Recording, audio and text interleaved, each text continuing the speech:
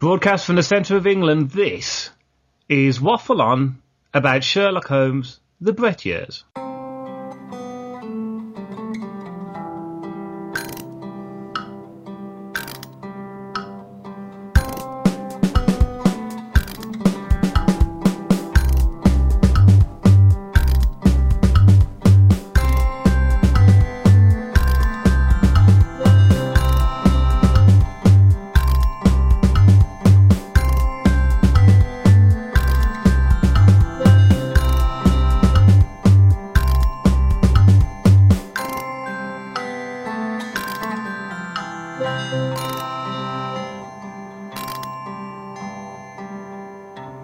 And welcome to this month's show. My name is Meds, and once again I'm joined with Kel. Hello, Kel. Hello there, how are you? I'm very good, thank you. And some of you may notice that we are sounding slightly weird. That's because we are doing this via Skype. I think it sounds alright, but of course it could sound terrible. Oh, well, there you go. We you know, I don't know. Let's be honest about it. Some of the sound levels read over the year. He ain't going to make that much difference, is he? Yeah. What they say, it's all about it's all about the packaging. It's what's in there. That's what I keep saying to my girlfriend. Oh, really? Well, you know, you're still marrying her, so that's you must be onto a winner somewhere along the line. Keep that quiet. I'm waiting for Evangeline Lilly to come and whisk me off. Really? But I don't think that's going to happen.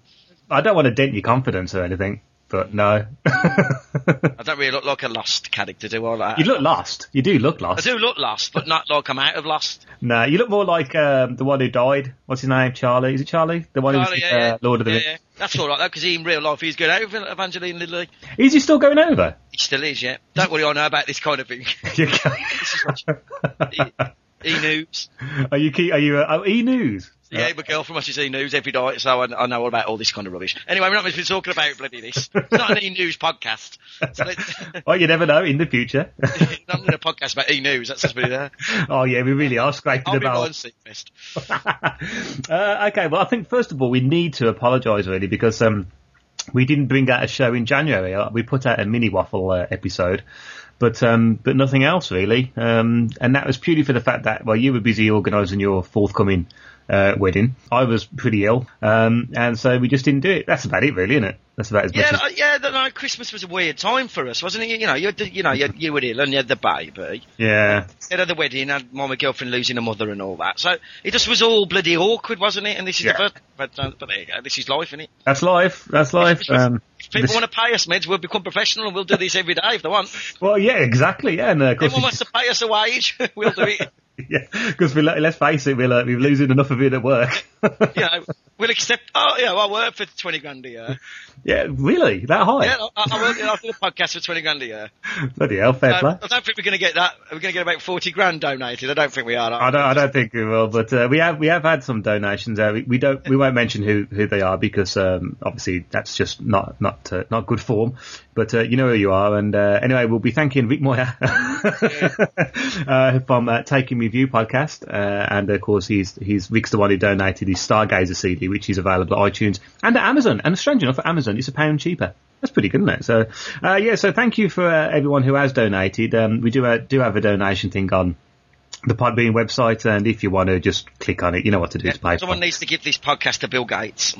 Yeah, that'd be really good, actually. We could do like Knights of the Guild. Not Knights of the Guild. Knights of the Guild is the podcast, but the Guild, where the gorgeous Felicia Day, and she is redheaded, lovely lady, does the Guild, and she started off doing stuff on YouTube, and she got picked up, and now he's on Xbox Live, and gets loads and loads of hits in his extreme. Well, she's successful anyway because she's a proper actress, but you never know. You never know. Never going to happen, but no, we do know. Express our life as we do know. I like your optimism there, but that's not our world. Yeah. Some selfless self-promotion now. Star Wars in the Shadows, we did a waffle on about that last year, in which I acted in. I had 2 parts in that. Won a award this week. I think it was under Best Star Wars Audio Drama. That was through Star Wars Framework. So congratulations to Danny Pepin. From Creative Audioscape. His production values are just second to none, and along with Anomaly Podcast, who won Best Panel Thingamajig on that as well. So we need to talk about Anomaly, don't we? Talking to me now? Yeah, of course I'm talking to you, you idiot. Oh, yeah. I was just being facetious. All right. Yeah, we do. Yeah, about the podcast we're doing in 2 weeks. 2 weeks. 2 weeks, Saturday the 20th. It's going because I don't know when I'm going to. Hopefully, I'm going to put this show out today or at least tomorrow. So, timing the episode there. Yeah, it's Saturday the 20th of February is the day we're recording. And what are we talking about? We are talking about Monty Python and the Holy Grail. Yes. So it's Monty Python's second film. The first film obviously was an episode completely different, but we're going to be waffling on with the Anomaly ladies, with Jen and Angela.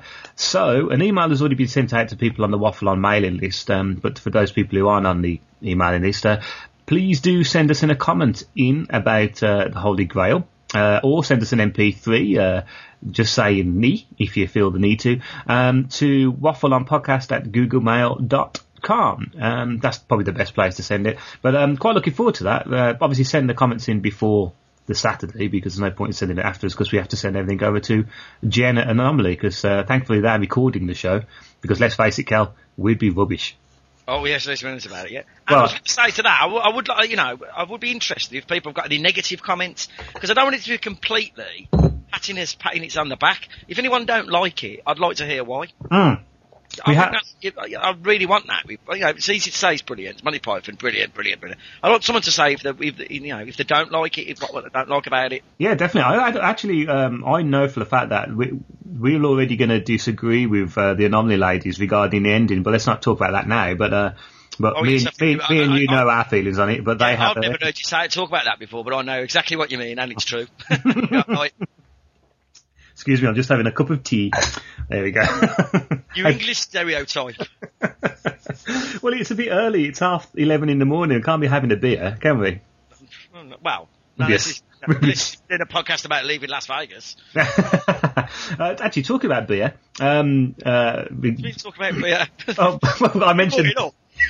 Look, this podcast is built on tedious links. This is how we work. I want to mention a podcast that I've just got into. It's called He Goes Nothing. They've reached up to episode 50, so I've got a lot of catching up to do. It's presented by Boz and Casey, and generally they talk about anything they feel the need to, including a beer of the week, which is always good for me. And it's quality beer, not your Stella Chav rubbish that some people insist on drinking, but decent real ale. Absolutely awesome show. It's a little bit like ours, but they don't mind swearing. So obviously we try and keep a clean tag, although that generally goes out the window sometimes. But yeah, He Goes Nothing, and you can find them at simplysyndicated.com/shows/Here Goes Nothing. So that's that. So shall we read out some? Well, not we. Shall I? Unless you want me to read your mind. That'd be an interesting podcast. Does telekinesis work? Well, not telekinesis. What's the word I'm looking for? Telekinesis, where you move things with your mind. Should we just call it the Devon Browns? Yeah, we'll just get Devon Brown. Yeah, if I can read your mind, let's have a go. See if I can know. To be fair, you've known me for 25 years, so I think you probably could do. I probably could, yeah. But we don't want to, I probably could read your mind, but do I want to say that out loud? Probably not. I am a father. We don't want a pornographic podcast. No. Actually, what does that mean? We don't. That makes us sound like we work in some kind of porn industry. Well, I met a guy who worked in the porn industry once, actually. I met him at a party, at Pete and Donna's party. And was he really, or was he just a bloke? No, he was. He worked for, I think it was something, on cable you get these crappy little channels like Babe Station. Or he worked for Babe Station, and Yeah, I had a quite a long conversation with it, and it was fairly down to earth. But it's like anything, I suppose. If you work at Cadbury's, I want to talk about Cadbury's in a minute, but you're going to get bored of chocolate, and I suppose if you're surrounded by breasts all day, there's only going to be so much. You probably will end up getting bored by them. I don't think Ed would get bored by a constant amount of breasts, but that's him. But I think he probably would do. But yeah, what's you told me the other day that you had a slightly controversial. This is well going off topic, but there you go. Kraft have taken over, or are in the process of taking over, Birmingham's very own Cadbury's chocolate. Obviously not a great thing, but what can you do? You had quite a controversial feeling about that. I'll be honest. I'm a Brummer, I don't care. This is multinationals. This is multinationals buying other multinationals. This is multi-million pound businessmen. They don't care about the worker. This idea that the Bourneville Village was started bloody 150 years ago. It's not the same now. They're not impoverished. They've got health care. I just don't why people are worried about it. As long as the chocolate tastes the same, that's all I care about. Yeah, I've got to admit, and my thing as well is that as long as it doesn't move from Bourneville, because Bourneville, if they moved it from Bourneville, then you're losing the whole essence of Cadbury. Because It's too, they won't. If anything, Kraft would probably put money into it to make the building look better, because it does look like an absolute shithole at the moment. But I think the most important thing is the chocolate doesn't, because let's face it, I know that I think probably 80% of our listeners are American, but man, your chocolate stinks. I mean, people have a go at our cooking, our cuisine, but Hershey's chocolate is the most drabbiest thing I have ever tasted. It's just dry, innit? I mean, you've been to America, so you probably sampled it even more than what I have. But when I was out there, I just bought Cadbury stuff. There you go. Does Cadbury stuff taste the same? Because isn't... Yeah, I had a fruit and nut in New York. I know, we did have a hot dog, but I had a fruit and nut. You had a fruit... It tasted the same. I don't know. See, I thought, I mean, when I go to New York, and hopefully going in a couple of years' time, I want chili dogs, and I want to have a chili dog on a corner standing next to a newspaper stand. Anyway, let's move on. We don't just talk about that place. Right, let's talk about some emails, and then we'll go on to what's coming up soon, and stuff like that. So first of all, we've got some comments. So let me read the comments. How American, read these. Joe, this is Joe from... She does the Flash and Blake podcast and has started doing some comedy radio and doing stand-up in London. So, hiya, Joe. Fab show regarding Fawlty Towers. I have never classed myself as a massive Fawlty Towers fan, but I recognise pretty much every episode mentioned and do love it. I happen to think it's a farce, but a dark one. I didn't know that Basil was meant to have been in the Korean War. Certainly explains a lot. His desperate need to stick to class structure. That said, this aspect, I guess, is also of its time. And it's very easy to forget that this show is over 30 years old, which underlines just how timeless it is. I do agree that it travels far better than the young ones, which I loved at the time, I may add. Oh, and the Next Generation Riker issue, I have to agree. Beard plus Chunky Rider equals better series. And thankfully, Councillor Choi got to stop doing that strange expression where she was reading others' emotions as if she was guessing who had farted. Yes. Brilliant. Thanks, Joe. Okay, John B said...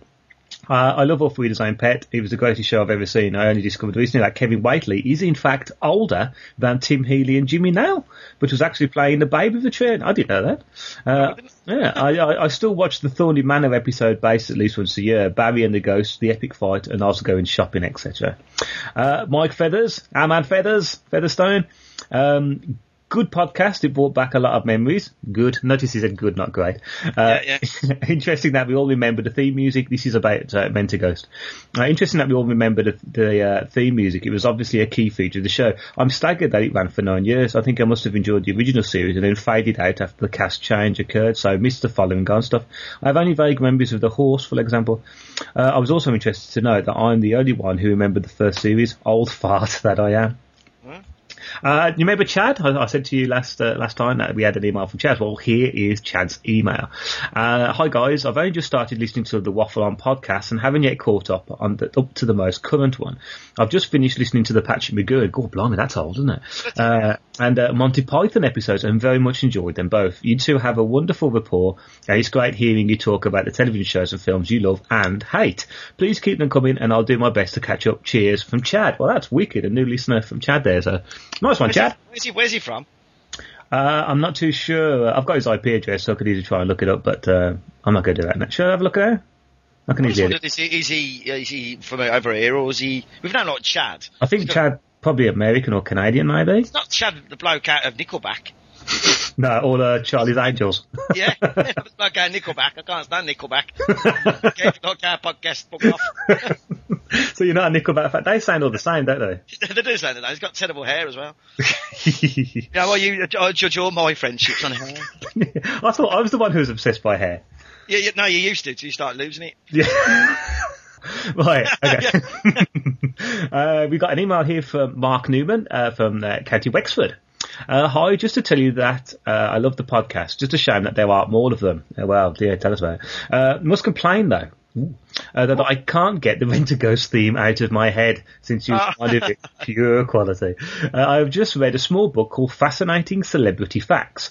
I'm surprised to read a fact which I was unaware of, but links two of your previous podcasts, Porridge and Doctor Who.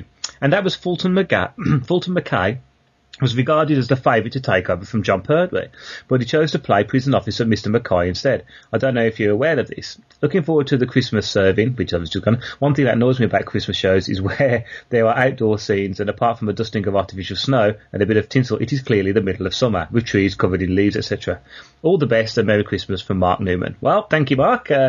I did actually read that about Mr. Mackay, but I don't think we mentioned it on the Mr. Mackay, about Fulton Mackay, but we didn't mention it on the podcast. It would be strange to have saw Fulton Mackay as a doctor, isn't it? I just can't. You can't. I suppose because of the parts you saw him in after you heard it. He didn't come across as a nice man in his plays, whatever he was in, did he? Apart from Fraggle because in Fraggle he was the English lighthouse keeper. I think would he have been a Scottish Doctor Who? Well, that would have been ironic for David Tennant when you think about it, because he's Scottish and was playing him in English. So, I don't know. Interesting fact. Thanks, Mark. Cool. And our last one from Richard Goulstone. Goulstone. That's a good name. I know. Goulstone. So apologies if I said your name wrong, Richard. Great fun listening to your waffle on Fawlty Towers. It was good. Jerry Anderson, good. Doctor Who, superb. Just don't talk over each other so much, please. It's hard enough for a Kiwi, brilliant, like me to understand your weird accents as it is. When are you going to do the really good stuff? I'll put this out now. I agree. Yes.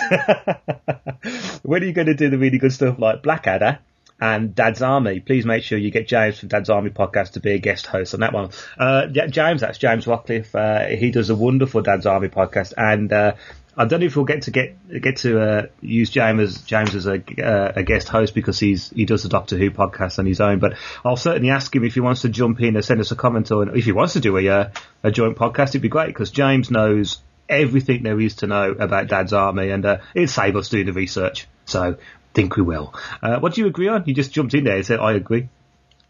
I don't know. I was saying I agree.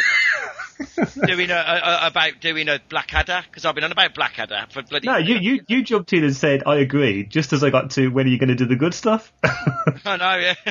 Was that just that's just me being a bit sarcastic. Oh, right. So brilliant. So we got a Kiwi listener. I wonder if he is actually still in New Zealand, or he's moved away like everyone seems to move away from he works in a bar in London. Works in a bar in London, yeah. How come we all want to move to Australia and to New Zealand, yet everyone moves away from it? Mad. I don't know. So there you go. So that's the emails and stuff like that. So bearing in mind, we do have a Facebook page. So if you're on Facebook, please look up Waffle On Podcast. If you want to friend message me, then unfortunately you're going to have to actually email me at the Waffle On podcast@googlemail.com, because my Facebook page today had a bit of a mad one, and I've had to put some security stuff up. I've lost a few people that I was friends with on there, so God knows what happened there. But there you go. So yeah, we have a Facebook page, and of course we've got our own page. So let's crack on with the show. And as always, what best way to do it than to play the theme music to actually I should explain what we're talking about. Yeah, that's a good idea. Let's play a random theme tune. Let's play Knight Rider. Oh no, I'll tell you what we'll do before we kick in. Oh, this is going to need some editing, isn't it? You're doing it. Yeah. What you been doing that? I'm shopping. I'm going to keep that in just so people know that you do bugger all on this show. Okay, let's just mention a few things that are coming up soon. We've mentioned the Holy Grail podcast that we're doing soon. We're also going to be doing a episode on the invasion of American TV. I think we're going to probably record that, Kelly, in maybe the end of March. And I've asked our friend from Minnesota, Crystal, to do a little bit of research for us. We're going to send her some of our classic favourite American TV shows, which I'll post up on the site. And she's going to give us an American's point of view of them. She asked if she could help out on one episode, and I thought we'll do that. So how does that sound?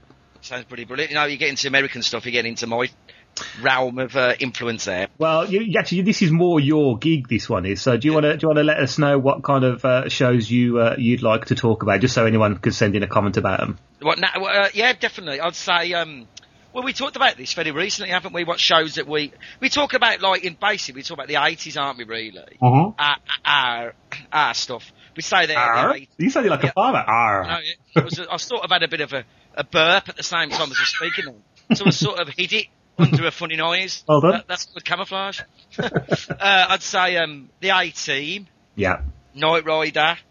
Moonlighting. Oh, yes. Then we're going to go a bit back to the stuff that we love, like the Invaders. Yeah. Quincy. Oh, no, I'm a massive bloody... I tell you what, this is going slightly not off subject, but I was watching, I like my Silent Witness. And after last night's episode, I turned over to Charlie Brooker, watched Newswipe, and afterwards was a programme about... about all the programmes about dead people? Yeah, and it had Jack Klugman on there talking about Quincy. No. Yes. Yes. I thought... When was this done? Was it recent, you reckon? Yeah, because he's still alive. How old did he look? Old? He don't look. I mean, obviously he's had throat cancer, and he lost a vocal cord on his throat. But no, he hadn't looked like he was wearing golfing clothing, unless that's what old people wear in America. But he looks. Yeah, to be fair, you could tell it was Jack Klugman. He looked pretty good actually, and he was talking about Quincy, and yeah. So it was really good to see. So Quincy's definitely one. Now, I was going to say MASH, but I don't want to do that because I want to do MASH as a separate podcast because it's too big. And the other one, because this is going to be part 1 and part 2, isn't it? Yeah, there's a lot to talk about. Because I want to talk about classic cop shows in America as well, like The Rockford Files, Cagney and Lacey, Streets of San Francisco, and whatever else we can come up with. Oh, and of course, probably the best cop show that's ever come out of America, Sledgehammer. Oh, blood.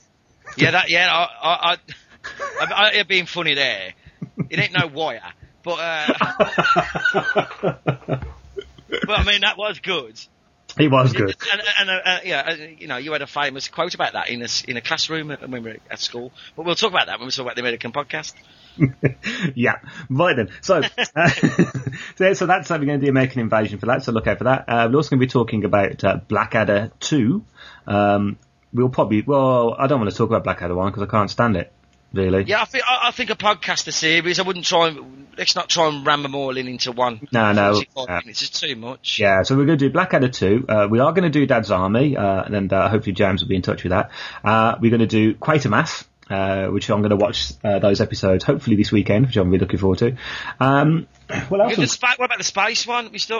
Yes, we're going to do Spaced, and I'm going to try and get. I've not asked her yet, and. So this is way out there, but Jenny and Kenny, who do the Knights of the Guild podcast, I noticed on Jenny's Twitter page that she just said she's just started watching Spaced. So I'm going to send her a message and see if I can get an email off her or an MP3 off her of her opinion of seeing Spaced for the first time, because obviously Spaced is over nearly 12 years old now.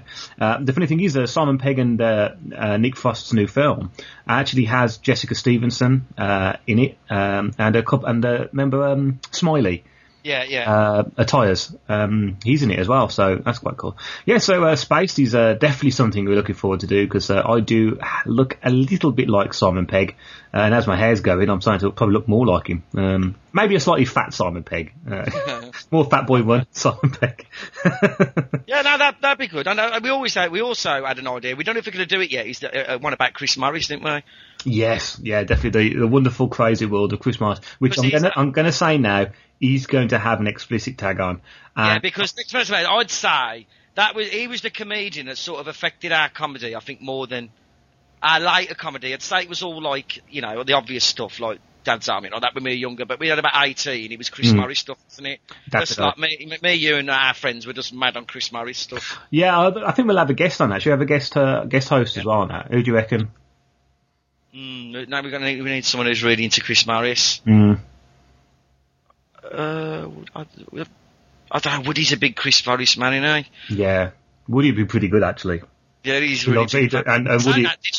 I've got to say, this is the Chris Morris thing. Did you? I was reading on the internet last night that someone from the Times went and saw that new Chris Morris movie last week. Oh, right. Said it's really, really weird. Half it is, you know what it's about? It's about people trying to become suicide bombers. Yeah. But they're really rubbish. And he said half it's really funny and half it's really, really serious. Oh dear. Really, and that's just Chris Morris all over, isn't it? Yeah, it's going to be to the knuckle, that, isn't it? Makes you laugh and then makes you feel a bit weird about it, what you're laughing about. That's why he's so great. And well, it makes you think about what you're laughing at, doesn't it? People in the States are not so much. I don't think they really know loads about Chris Morris. I don't know how much of his stuff's been. So that'd be good for the American audience out there to tell us how much of Chris Morris. But we can do that later on. Yeah. I mean, go out there, check out YouTube, and be warned now, Chris Morris is. He touches on tabloid propaganda and paranoia is basically what he does. So he'll touch on facts such as suicide bombers, paedophilia, drug problems, drink problems, and he'll blow it out because we all know that tabloid headlines blow everything out of proportion. In fact, Newswipe last night with Charlie Brooker just proved that with the cardboard boxing, but that's another thing. We go way off tangent now. Let's get back to Sherlock Holmes. We've been talking 35 minutes. We haven't mentioned time yet. Jeez. Okay, so we're going to be talking about Sherlock Holmes, and we're going to be concentrating on the Jeremy Brett years. So let's play the theme tune to Sherlock Holmes from the Granada TV series.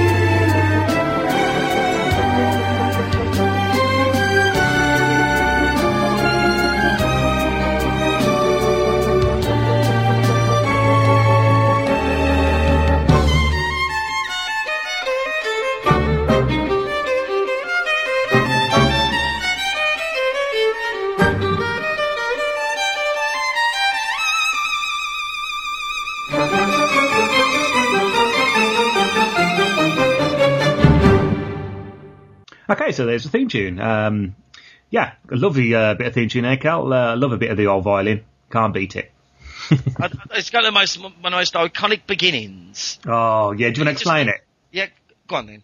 Oh, do you want me to explain it? Yeah, go on then. Oh, okay. Well, basically, it's the streets of Baker Street, which is actually the Granada TV studios at the back of Coronation Street up in Manchester.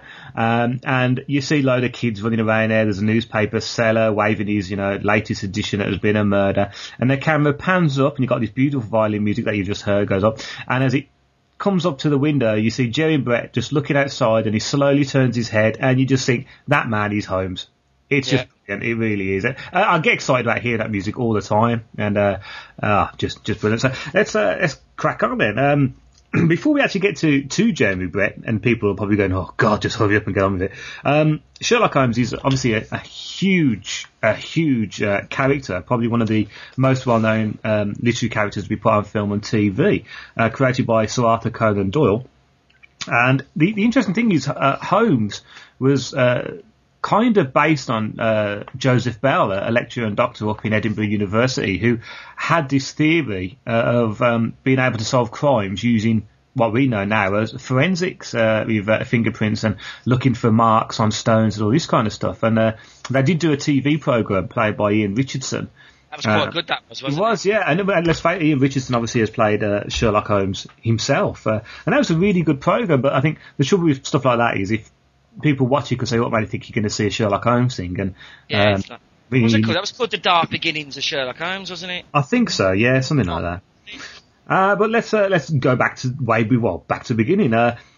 One of the first things on TV of Sherlock Holmes was played by Leslie Howard, son of what's his name? No, Ronald Howard. That's terrible. That's a great start. Ronald Howard, son of Leslie Howard, played Sherlock Holmes in 1954. This was the first and only American television series. And it's 39 half-hour episodes. And I bought that at the memorabilia fair. Didn't you? Yeah.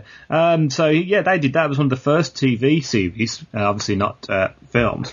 And that DVD release did come out in 2005. It's not too bad. They're mainly kind of new episodes. And it's just one of them things where I'm a classic Holmes fan, so I like to see the stuff done from the book more than anything else. But it's still a good TV series. I think it's not as good as, obviously it's not as good as Brett, and it's not as good as the Peter Cushing one. Now you like Peter Cushing, don't you? Well, Peter Cushing I do. Well, he's my favourite Holmes ever. And he's one of my top 5 actors of all time, but there you go. I just loved him. I don't know, to me, he's how Sherlock Holmes. But, it's just me, isn't it? That's what I like about Sherlock Holmes. Everyone's got such an opinion about it, haven't they? Yeah. Do you know what I mean? It's not just you would have to toe the line and, like James Bond.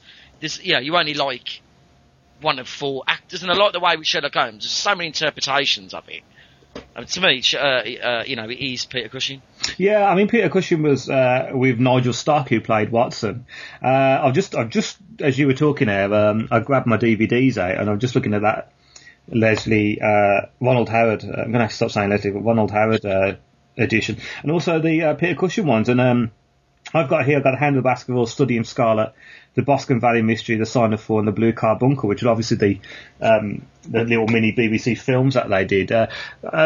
Peter Cushing, actually, I think there's only 6 episodes of Peter Cushing's original BBC series available. Yeah, which is such a shame. I mean, like everything, I suppose they might end up coming back.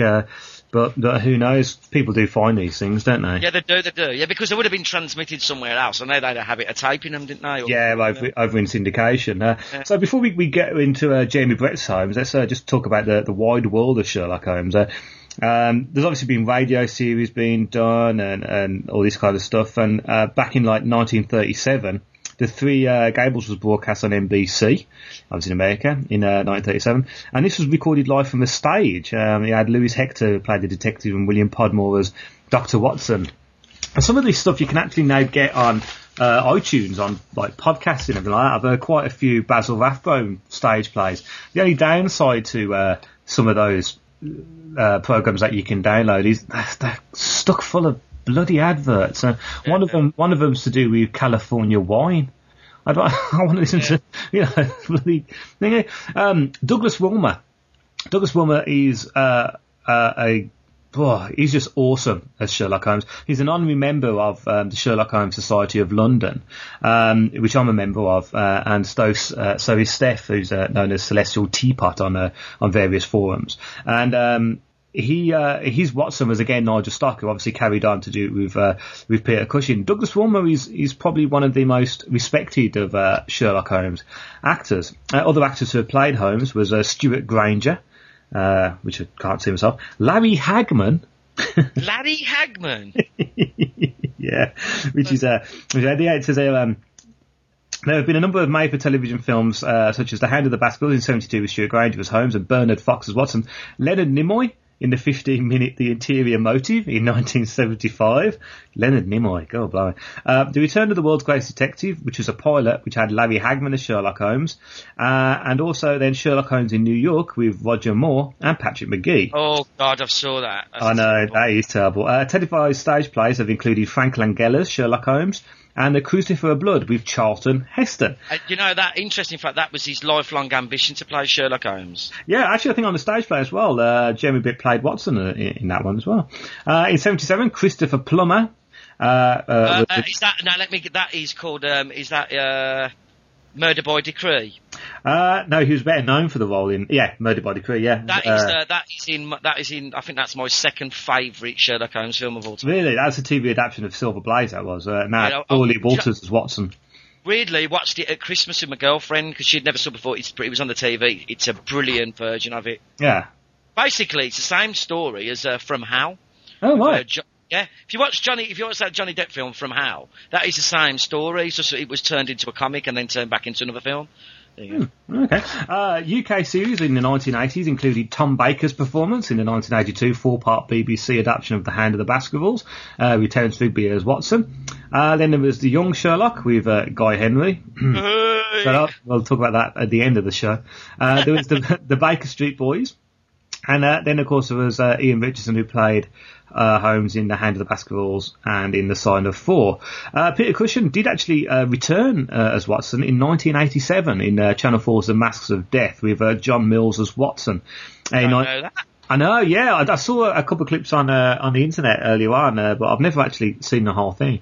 In 1990, Edward Woodward, bless him, God rest you, Edward, starred in The Hands of a Murderer with John Hillerman as Watson, and Christopher Lee starred in Sherlock Holmes and the Leading Lady, along with Patrick McGee. I watched that one very recently, and it's terrible. Is it really? Christopher Lee, he's a brilliant actor, but he's not Sherlock Holmes. No. I think him as Dracula all the while. It's a horrible thing to say, but you can't get it out of your head that he's Dracula. Yeah, that's the downside though, isn't it? It's a bit like, playing Salmon. In Canada, Matt Frewer, otherwise known as Max Headroom, starred in The Hand of the Baskervilles and also in his 4 other films, including The Sign of Four. It's on the Hallmark Channel, isn't it? Yeah, I can't stand it. I mean, I like Matt Frewer, but his English accent is terrible. And it's a bit of a joke, isn't it? It's like The Simpsons doing bloody... Yeah. It's like The Simpsons doing Sherlock Holmes, and I love The Simpsons, but it just don't seem right. No. Right, and so let's crack on with Jeremy Brett. 1984, Jeremy Brett, Sherlock Holmes started, and there was 41 episodes in total, made by Granada Television, Broadcast and ITV. Jeremy Brett had 2 actors who played alongside him who played Watson. There was David Burke, who first played Watson, and then Edward Hardwicke.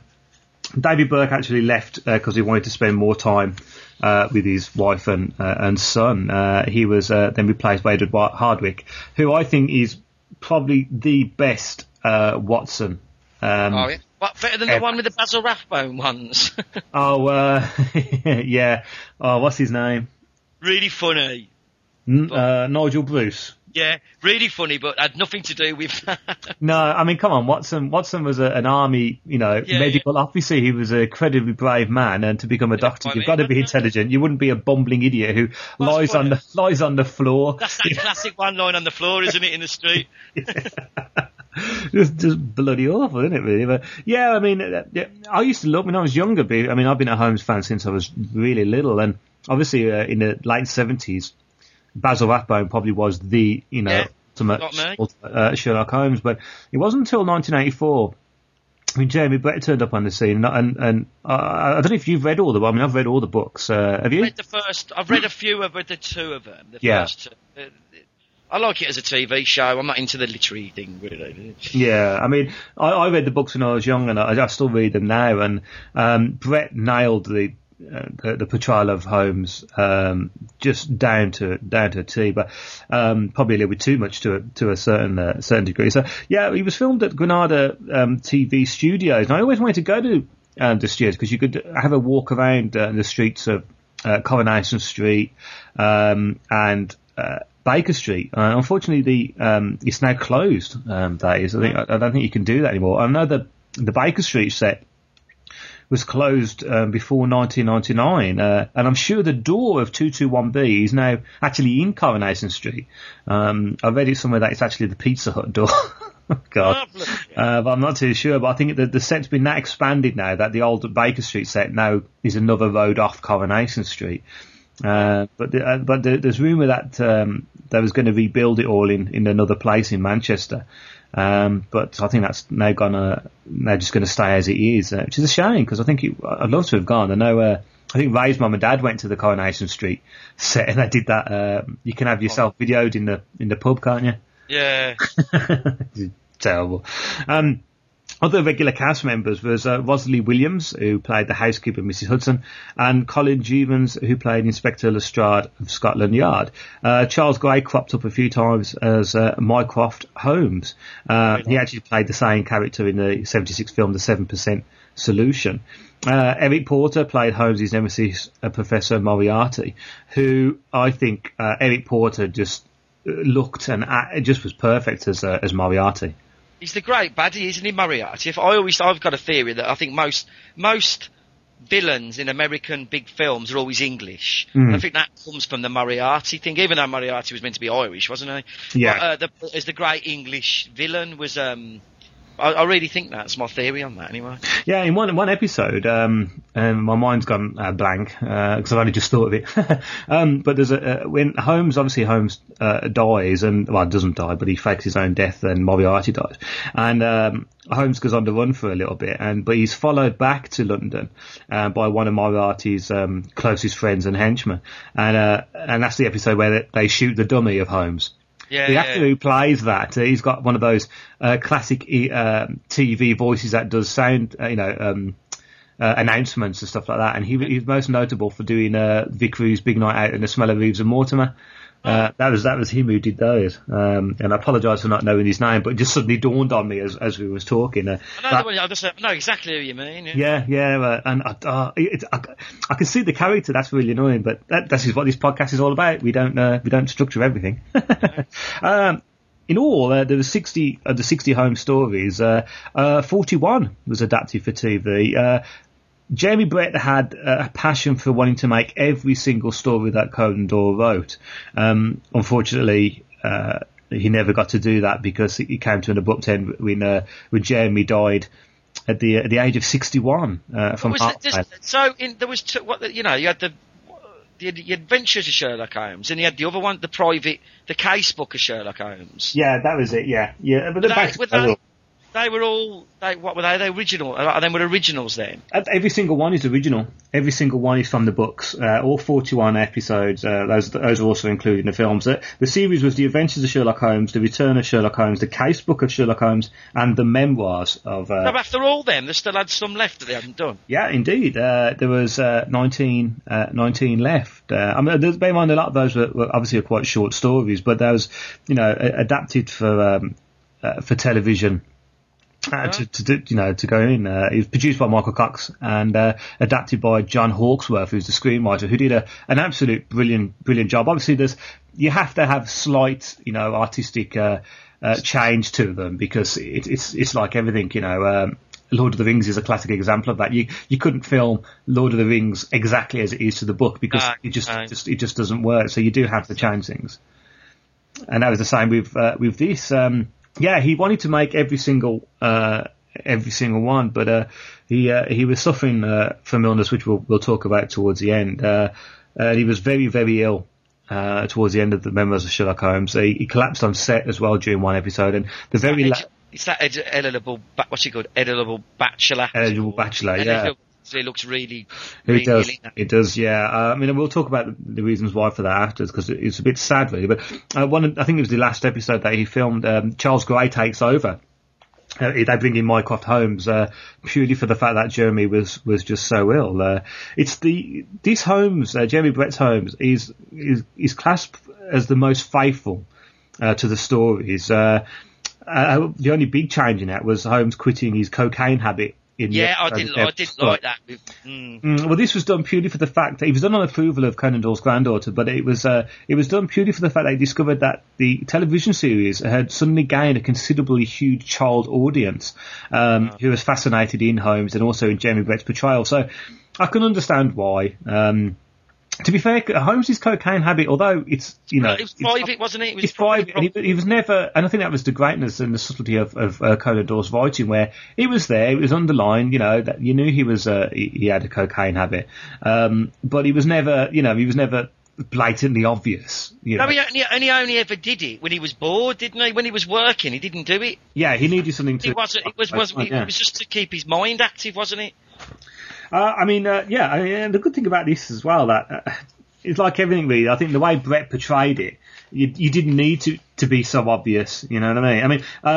I think the one film that you absolutely love and I think is brilliant is the Private Lives of Shelley. Do you want to just talk a little bit about that before we can? Yeah, that's personally, that was my number. I think the Private Lives of Sherlock Holmes is the best Sherlock Holmes film. Billy Wilder, one of the great directors. I know his name, he was German, but he, directed The Apartment and all that. Sunset Boulevard, one of the great film noirs. And I just love it because you like that film as well, don't you? Because it's a perfect mix. It's half really funny, and it has got some brilliant comedy in it, hasn't it? Oh, yeah. Some brilliant comedy when they're dressed up as women and stuff. But then, it's really, really dark, and he's really destructive in that, isn't he? He's a destructive Holmes. Yeah. He's not a very nice Holmes. I just love the film. If anyone hasn't saw it, you need to see it. But I know that the Sherlock Holmes side, they don't like that film. Because it's too destructive. But I like that. Yeah. I mean, he wasn't a nice person. Sorry, but he wasn't a nice person, particularly Sherlock Holmes as a person, was he?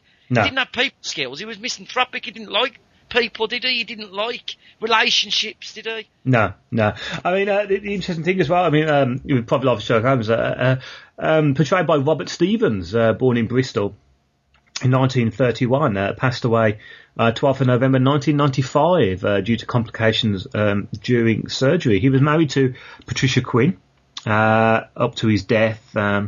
In fact, they was only married a few months, really. But his second wife was with actress Maggie Smith. He's a father of Toby Stevens, who's I think been in a few Bond films. But yeah, he's I think he took the Holmes character to heart as well, didn't he? Oh yeah, there's a really good documentary. If you get the DVD of that, and he stayed in character all the while he was doing that thing. He just stayed in because he loved the character so much. Yeah, again, another actor who always wanted to play him. Yeah, it's got such a meaning. If you're an actor to play Sherlock Holmes, it just means such a lot, doesn't it? To say you've done that thing. Oh yeah, it's only James Bond I can think that's got such kudos. Ironically, we'll actually be talking about James Bond in a little bit, which is a little bit connected to old Holmes. There's a great scene in that film as well with Colin Blakely as Watson, and this is Christopher Lee played Mycroft Holmes in this. Yeah. I can't remember what it is now, but it's when he calls him a bounder. It's fair. Yeah, it's where he's got him. It's when he's drunk, isn't he, Watson? When he's doing a dance with all the women, isn't he? Yeah. Oh, that is awesome. I'm going to have to watch that later on. Oh, brilliant. So let's crack back on with good old Jeremy Brett. A little bit of information about him. He was born Peter Jeremy William Huggins on the 3rd of November 1933 in Berksall Grange in Warwickshire. So that's no one. He passed away at the tender age of 61 on 12th of September 1995. He was married to Anne Macy from 58 to 62, and they unfortunately divorced, and to Joan Wilson from 1976 to her unfortunate death in 1985. Jeremy was extremely close to his second wife. I presume he's probably close to his first wife, but extremely close to his second wife, and she died of cancer in 95, and that sent him into a pretty bad spiral, but we'll come to that in a bit. This is the interesting thing, which is the reason why I brought up Kraft earlier on. He's the son of Lord Lieutenant of Warwickshire and an heir to the Cadbury chocolate family. So that's the reason why I wanted to bring up the Kraft thing earlier on, so that these tedious links do all slowly come together. Yeah. He excelled in singing and was a member of the college choir, and he became a drama student, but his father demanded that he change his name for the sake of family honour. Bloody hell. Jeremy trained at the Central School of Speech and Drama in London and made his acting debut in Manchester in 1954. he played D'Artagnan in the 1966 adaptation of The Three Musketeers, and he was one of my all-time favourite. And yet again, The Musketeers, one of my all-time favourite things. Yeah, I love the Musketeer films. I love them. That's a continuous link. I'm a big fan of the Oliver Reed ones, I must say. I love them, yeah. I even watched that Kiefer Sutherland one that was on the other week. It's terrible, that is. Oh, with the guy, and he had the actor who played the king was the one in the Poisoner's Handbook. Yeah, it was. It looked like Oliver Platt. It's a terrible film. It's a terrible film, yeah. But he has got Tim Curry as Richard. Yeah, Tim Curry, he's just brilliant in everything he does, isn't he? Yeah. And we both share, me and Tim Curry have the same nose. There you go, tedious. Brett's feature films, he played Freddie Ensford Hill in the 1964 blockbuster film version of My Fair Lady. His voice was dubbed when he was singing, which is strange because he actually has got a very good, he can sing very well. In fact, you can see that in The Merry Widow in 1968.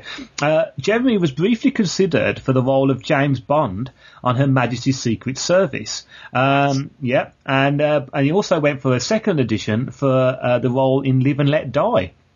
Now, actually, I can see that, you see, because if you look at what Jeremy looked like during the 60s, he does look very much, he's got that kind of, Jeremy's got a very square face. You think of Holmes, he's got the ideal square face. I think, and you look at the pictures of what Ian Fleming thought James Bond should look like, it's pretty bang on to Jeremy Brett.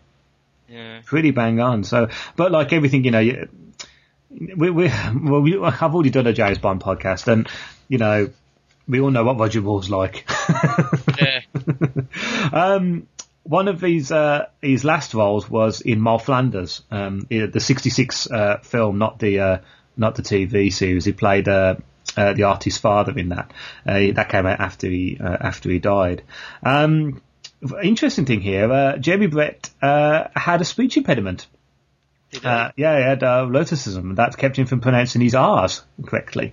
He had corrective surgery as a teenager, followed by years and years of practicing. And this gave him his own enviable pronunciation and diction. He practiced speech every day in whatever he's working on, so that he didn't suffer from it. But I think really it is his role as Sherlock Holmes that has made him famous. Now, to a certain point, known as the definitive Holmes. He played Dr. Watson on stage opposite Charlton Heston in 1980, on stage. And he's only one of 3 actors to play both Holmes and Watson professionally. The other 2 are Reginald Owen as Watson in the 1932 film Sherlock Holmes and Holmes. And in 33 The Study in Scarlet, with fellow old Etonian Patrick McGee. So there you go. He was approached by Granada TV in February of 1982, and he said he'd do it, but he wanted to do it to be the exact, portrayal as in the books. The success of this obviously made him extremely famous in America, where his Holmes went down extremely well. He had a book with him. It was a 77-page book called The Baker Street Files, and had every single fact about Holmes on it, from his mannerisms to his eating and his drinking. Which is that must be like the Bible, I suppose. He was obsessed, wasn't he, with it? He was obsessed with every little detail, wasn't he? Yeah. He said his own quote was, "Some actors are becomers. They try to become their characters. When it works, the actor is like a sponge, squeezing himself dry to remove his own personality and then absorbing the characters like a liquid." I think a few actors have fallen into this trap more than anything. I mean, I think who was it who turned around and said... Well, no, I tell you, it was like that. There was loads of the people who did the original Superman were like that. George Reeve. Yeah. Yeah, because that Hollywoodland, a film about that, because he became obsessed with it, didn't he? Yeah. Is that the one with Ben Affleck? Ben Affleck, I'd love to. I've not seen that. Is that good? No, I'd like. Yeah, again, I love all that. I love all that period of America, 30s, 40s, 50s Americana. I really like that. And I've not got round to it. It's one of the films, why don't they put it on the bloody TV? You never see these films again, do you? It'll probably turn up on Channel 4 somewhere along the line. I think a classic quote was from Laurence Olivier during Marathon Man, where Dustin Hoffman decided to go. I mean, thankfully Dustin Hoffman now does no longer take himself seriously, and went off running round a blocks for ages so he could come back looking sweaty and out of breath. And Olivier turned around and says, "Why don't you just try acting, dear boy?" Yeah. Which is true. I mean, it's true, but they make good, and that it is, personally, this method is but if it makes the performance good, I don't care. I love Daniel Day-Lewis. You can't get more than a method actor than Daniel Day-Lewis, but his films are brilliant. I know it's not for everyone. I personally don't think you need to. You just act. I don't. I mean, I've got to be honest with you. I mean, don't take this the wrong way, but doing some audio acting, I don't sit here with my microphone and suddenly start. Well, you do actions when you're doing audio drama because you can and no one can see you. But if I was playing a thug in the Jack the Ripper drama called Call Me Jack. Now, I didn't suddenly dress up as a thug and start, having a big stick and wanting to beat my wife. I just did the voice and got on with it. but there again, whatever floats your boat, if it makes you feel better in character, then He didn't hold Jeremy Brett back. He did the perfect bloody performance. Well, exactly, yeah. And as you say, I tell you what though, wouldn't Daniel Day-Lewis play a good Holmes? Brilliant. I think he could do it absolutely brilliantly. But there you go. Yeah. And I think he'd do it because I think I've read a few interviews with him. People think he's really serious, and he's not really. No, he's just a person. Just because he goes back to, he lives in France, does he? Does he live in France? I know he's got a really small little house, and he does cobbling, doesn't he? He fixes he's just a normal person. So yeah. Well, there you go. I presume that's probably the reason why he's such a good actor. Though he'll go into his own thing, but as we say, that whatever floats your boat. Jeremy did become fairly obsessive and about Holmes, but unfortunately, because he went into such a shock of grief. He suffered from depression anyway. Well, yeah, I mean, this is what it says here. It goes, Jeremy Brett's second wife, Joan Sullivan Wilson, died of cancer on the 4th of July 1985, and shortly after, Brett had finished Holmes' death scene in The Final Problem. Jeremy would struggle on filming the third series, The Return of Sherlock Holmes, throughout late of 1985, and on the set it was noticed that his manic episodes, his excessive changes of mood, were getting worse, and eventually grief and overwork became too much, and he had a nervous breakdown. Jeremy was hospitalised and diagnosed with manic depression. So this is the point now where you start to see a slight change. Although, I've seen interviews with Jeremy Brett, and I also read a fantastic book, which I no longer have, but it was bought for a cancer trust. You can still get it if you just go on there and type in Jeremy Brett books. Anything you buy, it all goes towards a cancer charity. And it was wrote by a friend of his, a lady friend, they both got quite close together, just as friends. Yeah. So he started to become slightly depressive. There's a couple of episodes where, if you notice, he has hardly any hair. He's got a really cropped haircut. And that's because during one of his depressive moments, he just shaved all his hair off. It's a really good interview done on Wogan around about the time, isn't there, when he's talking about it? Yeah, and and that's a beautiful interview as well, because he goes into Holmes, doesn't he? Suddenly stops and he does that thing where, and I do it every now and again, and I always tend to do it after I've watched, probably because I get absorbed with Holmes as well, where you put your hand up and you sit there and you place it under your nose and you wait and you pause. Just brilliant. Yeah, and I think that's where a few people started to worry about him then, didn't they? That he was having trouble keeping that Holmes out of his character, wasn't he? Yeah. Seeping into him, wasn't it? Yeah, and this is the thing, and he has actually turned around and said that he found it difficult to let go of Holmes after work. The whole point is, like, we have this thing when you do acting, or even when you do like your normal working day. I mean, when you come home from work, you might turn around and say to Emma, "Oh, blah blah blah, this happened at work," and then it's 5 minutes later, the conversation's over, and she'll tell you how she got on. And this is what we do here, but if you become that obsessed by it, you can't shake the character off. And you're going to go to work tomorrow morning at 7 o'clock to get into your Holmes outfit. You're getting home at 8 o'clock at night because, let's face it, filming is a 16-hour day sometimes. You can't shake it off, I suppose, if you're that into it, Especially as well, I think, towards the end as well, he was using that as an escape from what was going on in his life, and it's a dangerous thing to throw yourself into fantasy. Well, yeah, I mean, he started to have dreams as well of Holmes, and they turned into nightmares, and he began to refer to Sherlock Holmes as who as simply as him. And it's quite a scary thing, really, for that. He was given. We've got to talk about his illness. I think it's important because it's to do with depression. Because we'll go on about how much we love his portrayal in a bit. But he was given lithium tablets to fight his manic depression, and he knew that this was something that would not be cured. I think now manic depression on such high levels, such as like Jeremy Brett had, and also the wonderful Stephen Fry, who also suffers from quite bad depression. He's now a little bit more widely recognised.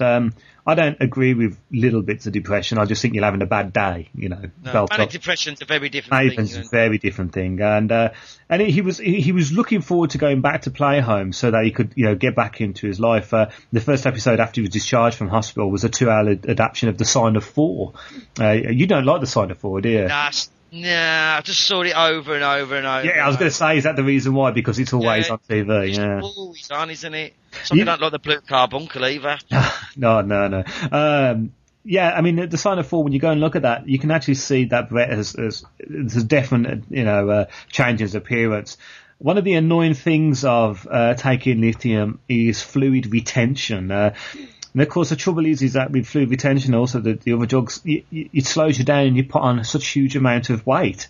And of course, you know, media will jump on that and say, "Oh, look at him! You know, there's obviously something more wrong with him if he's getting this big." One day, this is quite shocking actually. On location, a doctor was sent out and he drained 13 pints of water from his thorax. That's just.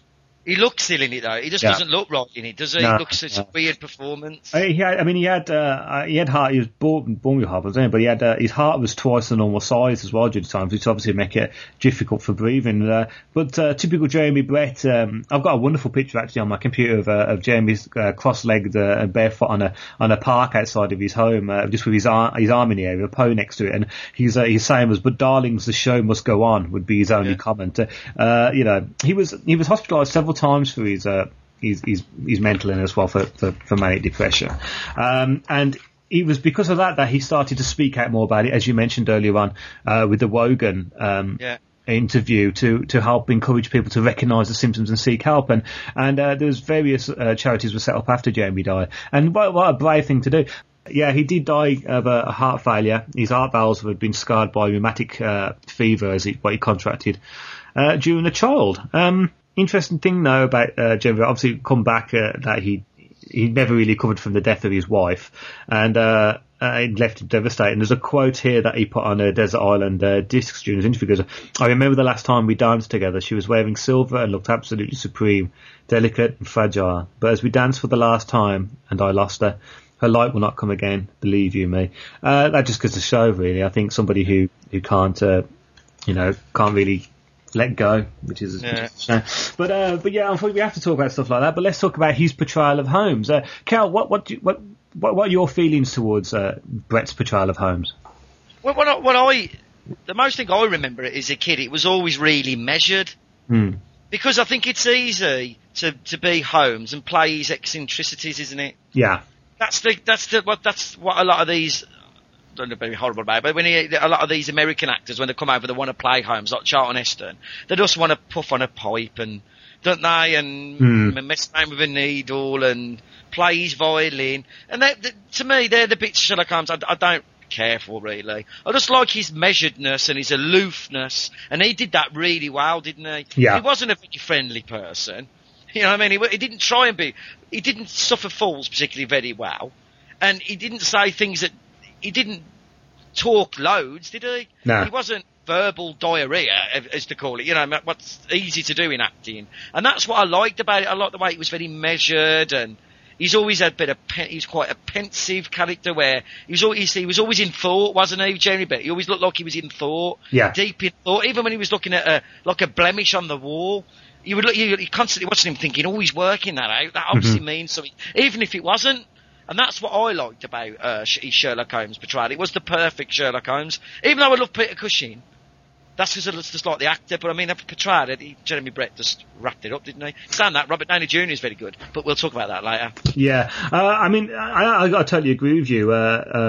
Jeremy was one of the first people, probably the only actor at the moment, and you can tell me if Robert Downey Jr. does this, to really absorb Holmes into the point where he'd do strange things like throwing himself on the floor, start looking at rugs, going through cracks in the floorboards, jumping on the edges of bridges, which he did himself, which was pretty dangerous anyway, balancing over, running backwards and forwards. He really gave Holmes the energy of someone who was manic, and that's the point. Holmes is manic. I mean, for me, I just love watching him. I mean, I've got the box set, which I've got in my hands here. It's always on TV. And you can I mean, unfortunately, they always seem to play either the Hand of the Baskervilles or, Studying Scarlet. Or yeah. I don't mind Studying Scarlet because I always like that, the introductory kind of, episode of Holmes. But it's always like, the Sign of Four, and you think, oh, come on, just play some other stuff. But, interesting things as well with Brett's, Holmes. He had a fantastic array of guest stars coming in. John Thor was in an episode. Natasha Richardson was in it. Joss Ackland, Peter Vaughan, and of course Jude Law was in one of the early episodes as well. Obviously, Jude Law's gone to play Dr. Watson, but Robert Hardy, otherwise known as being in the Harry Potter films, and over here most well known for playing Siegfried Farnham in All Creatures Great and Small. He played the blackmailer in Brett's series, and he was brilliant in it. The guy was nasty. He played that role just beautifully. And Holmes, Jeremy played a character in that where he plays a simple, house hand to someone who goes around and does the gardening. And this character was really a little bit slow, a bit thick, but had to get to know the maid of this blackmailer to get, try and get the goods back. And the acting in that was just superb. It really was brilliant. One to look out for if you can. Talking about Edward Hardwicke as well as Watson. Just brilliant. There was a good interview on, I think last year we had a whole weekend devoted to Sherlock Holmes, and just brilliant stuff. He's a really good actor, isn't he? Oh yeah, he's awesome, and he talks about Holmes, and he talks about Jeremy with such. Do you know what he's really, really good in? Really, really good in the Roman Polanski version of Oliver. Oh really? Yeah, I know Robert. You know about Roman. Well, yeah. Let's not talk about that. That would be a different podcast. Yeah, and I had to edit out your comments about Polanski last time, so I'm not going to do it again. yeah. Anyway, and he's really, really good in that. He's really good in that. Oh, okay. So in fact, I think I might go and watch a few Holmes episodes today now. So. Future Sherlock. There's going to be a sequel to the film that had Jeremy Brett, had Robert Downey Jr. and Jude Law in. That's planned for 2 years' time. There's a pilot has been filmed already called Sherlock, and it's got Benedict Cumberbatch Sherlock Holmes, Martin Freeman as Dr. What's interesting is we don't know anything about it. Rupert Graves as Inspector Lestrade, and your favourite woman of TV, Una Stubbs as Mrs. Hudson. So this is wrote by Mark Gatiss and Stephen Moffat. Now, which is good, brilliant writers. Yeah. Gatiss is a massive fan, isn't he? You've got. Go on, talk about your... okay. Well, I'm a member of the Sherlock Holmes Society of London, and every year, every January, they have the annual dinner, and it's held at the Houses of Parliament in London, and it's a black tie affair, and I went with my wife. She wasn't my wife at the time. And we went, and Mark Gatiss was the guest speaker. And I sat on this table with all these. And the wonderful thing about the Sherlock Holmes Society, I was talking to you about this yesterday when I came that.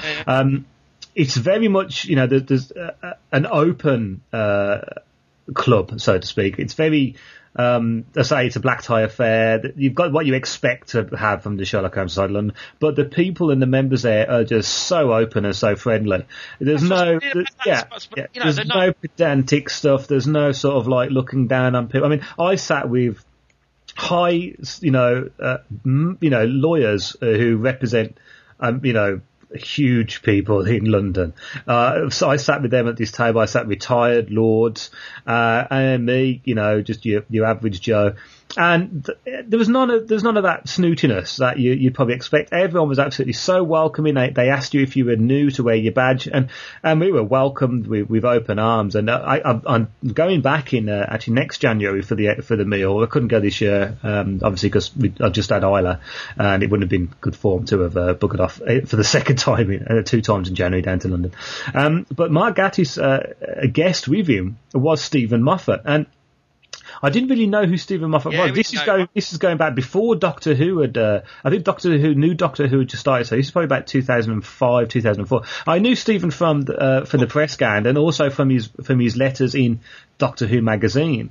But Mark Gatiss, obviously, I knew through League of Gentlemen and through some of his books. And I actually slapped Mark on the back and I went, "Oi, mate!" And he turned around. It was actually really friendly. I didn't mean to slap him on it, but it's one of those moments where you're not too sure what to do.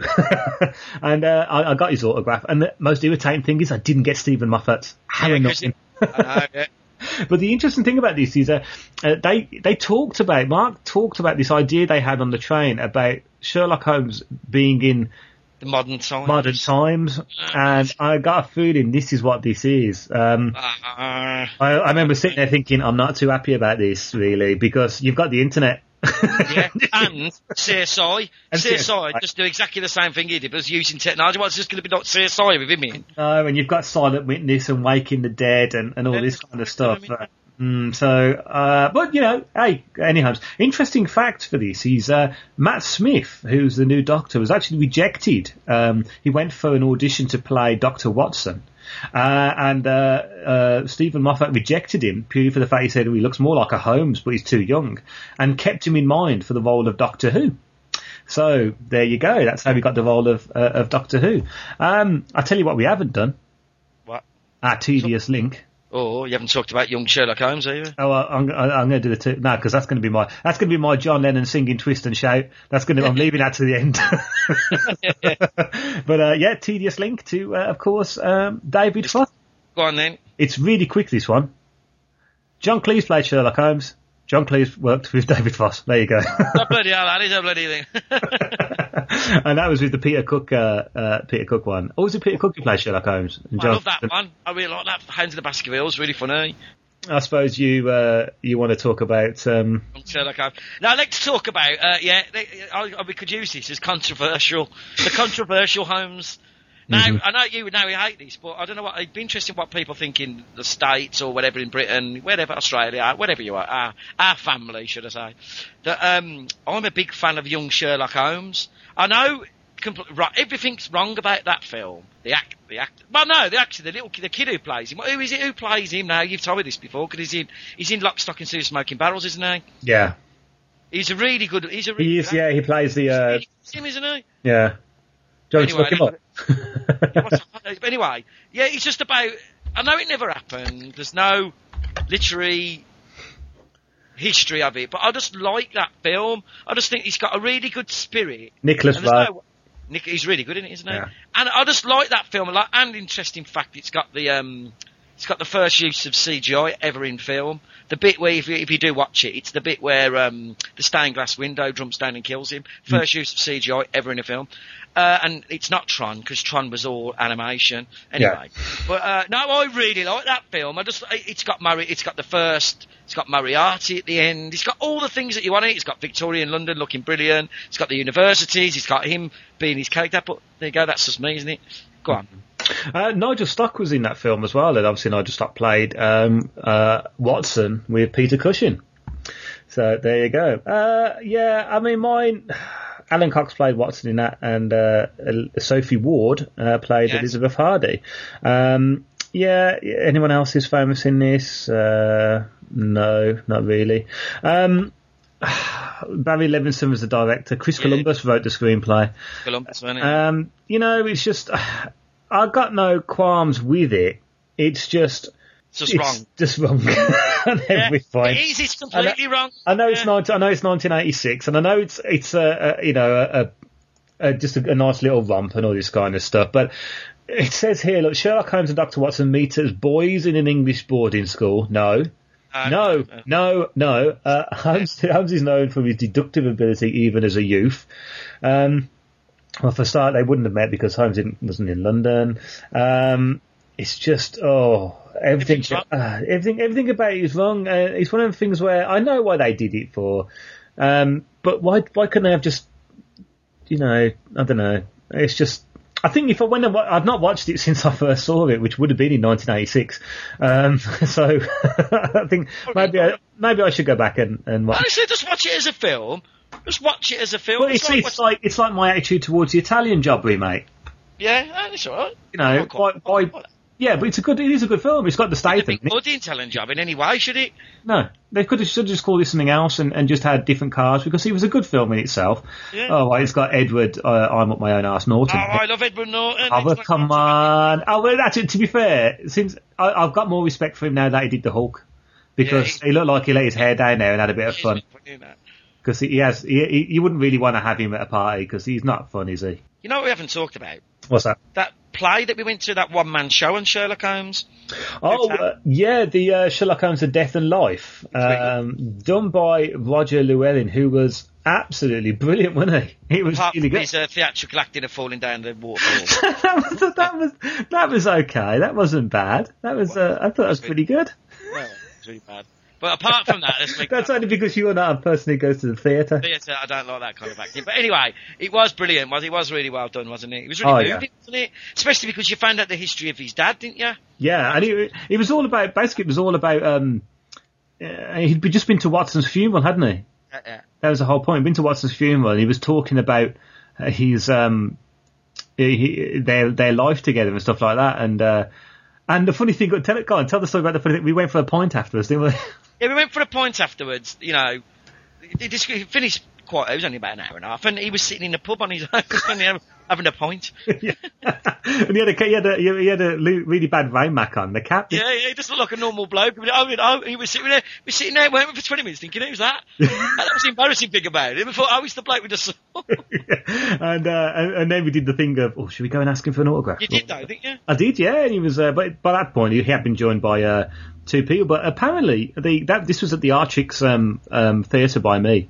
Not anyone there either. Yeah, well, what it was, I don't know if you remember him saying, but he'd done it as a favour for the people who was running it, who knew him, and he brought the show himself to the actual venue and did it there. So I think that just goes to show how much of a decent bloke Roger Llewellyn is.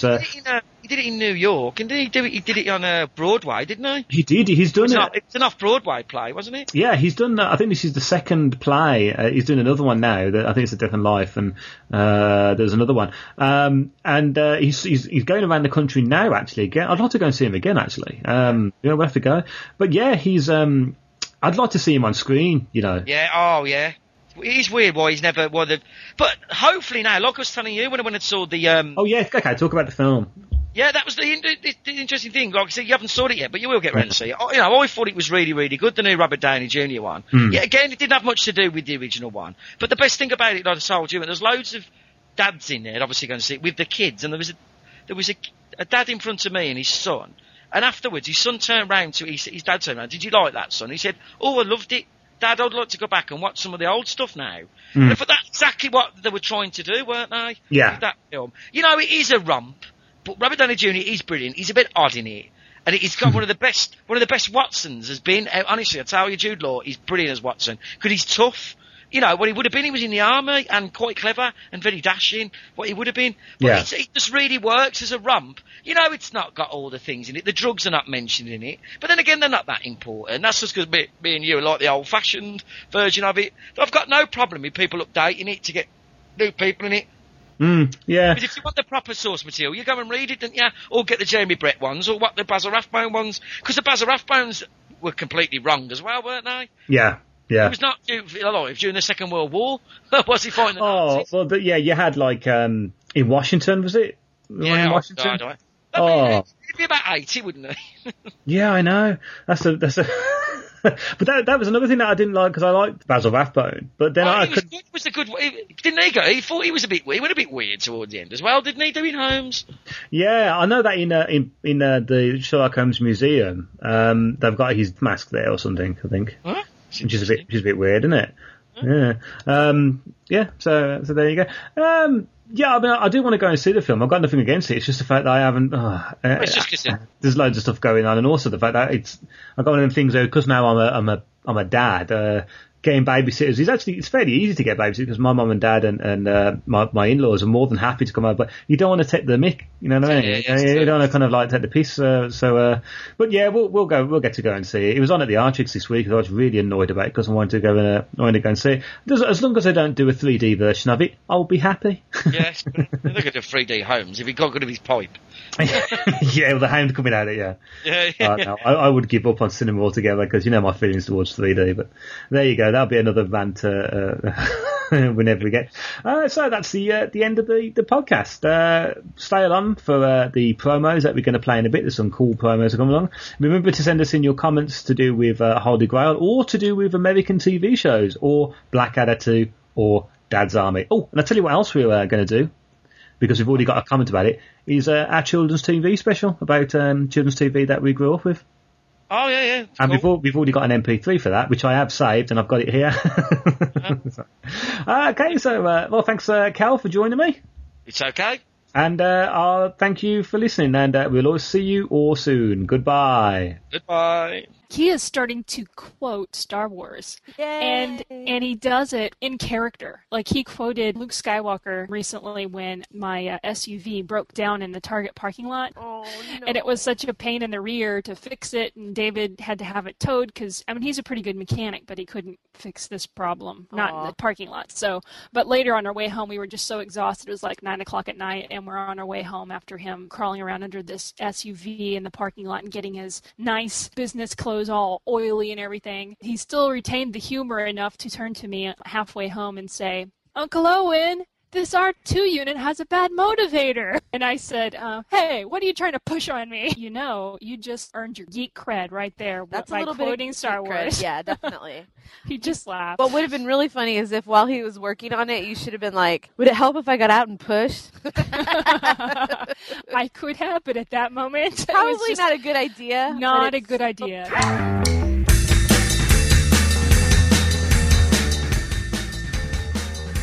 I'm Jen. And I'm Angela. And when you're not listening to this glorious podcast, we would love to have you listen to ours, the Anomaly Podcast. That's ANOMALY podcast.com.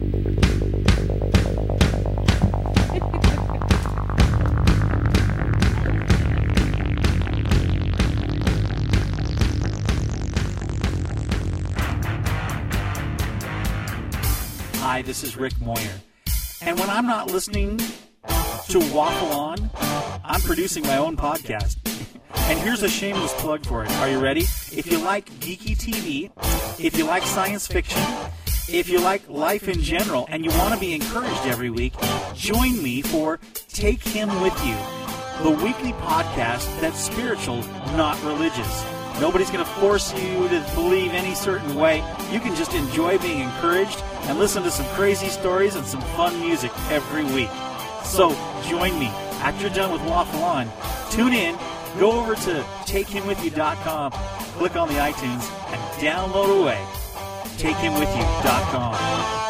Hi, this is Kenny. And this is Jenny. We're the hosts of Knights of the Guild, the official fan podcast for the award-winning web series, The Guild. We're not like your typical fan podcasts. Both Jenny and I have worked on several seasons of The Guild and take our listeners behind the scenes to share our fun and crazy times on set. We also have exclusive interviews with cast, crew, and fans of the Guild. We keep you up to date on general Guild news and the latest happenings of our cast and crew. So please give us a listen on iTunes or at knightsoftheguild.com.